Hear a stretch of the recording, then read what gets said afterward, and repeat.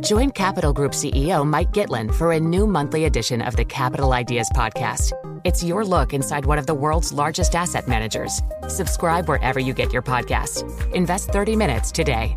American Funds Distributors, Inc.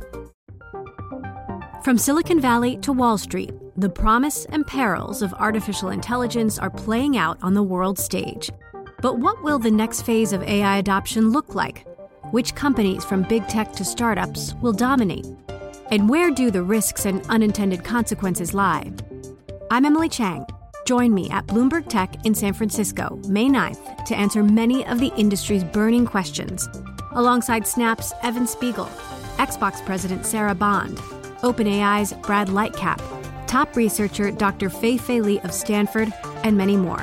More details and just a few tickets left at Bloomberg.com/TechSF. Well, Broadcom giving a strong sales forecast for the current quarter. The company's positive outlook suggests that it is sidestepping a broader decline in chip demand, at least for now. Joining us to discuss this is Ian King, Bloomberg News U.S. semiconductor reporter.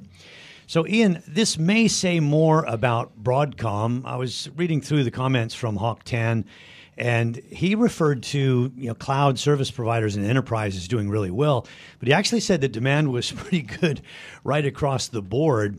Is it that Hock Tan is considered such a good operator and Broadcom is managed well that it's more of a company-specific story, or is it the market? The market's okay.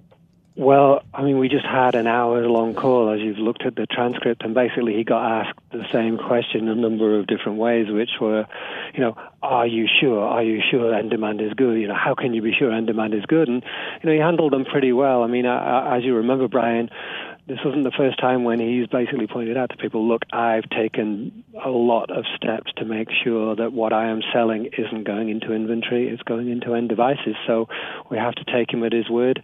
Perhaps he's just in some better markets than other companies, perhaps. He just hasn't seen it yet. But you have to accept the integrity of what he said. But it does fly in the face of the industry trend where, perhaps this time last year we saw shortages because of manufacturing snags in supply chains, etc. And now most semiconductor manufacturers have got inventory build-up. Yeah, I mean, that's you're making a good point. I think, though, the distinction we have to make, Rish, is that most of the companies that have been talking and giving, frankly, as you say, some disastrous kind of projections and talking about unused chips piling up have been, connected in some way with the PC and the computer industry.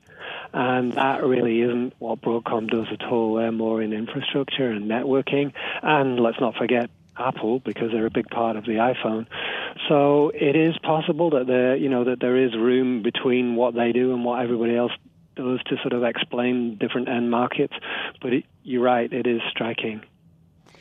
So there is this bifurcation, though, right? As we talked about enterprise and cloud, that seems to be doing well. And if you're in that area, if that's more of your focus, then you can benefit. But if you're servicing smartphones or PCs, then you really have your work cut out for you. Yeah. Apart from the Apple situation, which, I mean, he refers to them as a large North American handset manufacturer, as if there were other handset manufacturers in North America. And he said, look, demand's been solid there, and he was pointing to, what's going to happen in the current quarter, which, as we've reported, is when Apple is going to announce the next iPhone. And he's saying, units are going to be sort of about the same, which would be good news, right? But that's kind of in line with some of previous commentary, which has been that high-end smartphones have been sort of holding up a lot stronger. Qualcomm, remember, pointed to that. Yeah. It's been the kind of cheaper stuff where we've seen demand decline. Ian, thanks so much. Ian King, Bloomberg News U.S. semiconductor reporter. Interesting, though, today the cloud stocks all got hammered, and Apple, for one, was up about 0.5%. From Silicon Valley to Wall Street, the promise and perils of artificial intelligence are playing out on the world stage. But what will the next phase of AI adoption look like? Which companies from big tech to startups will dominate?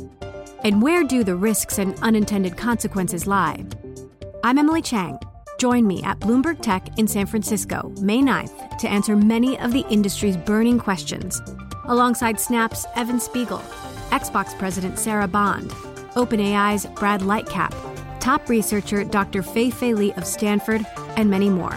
More details and just a few tickets left at Bloomberg.com/TechSF.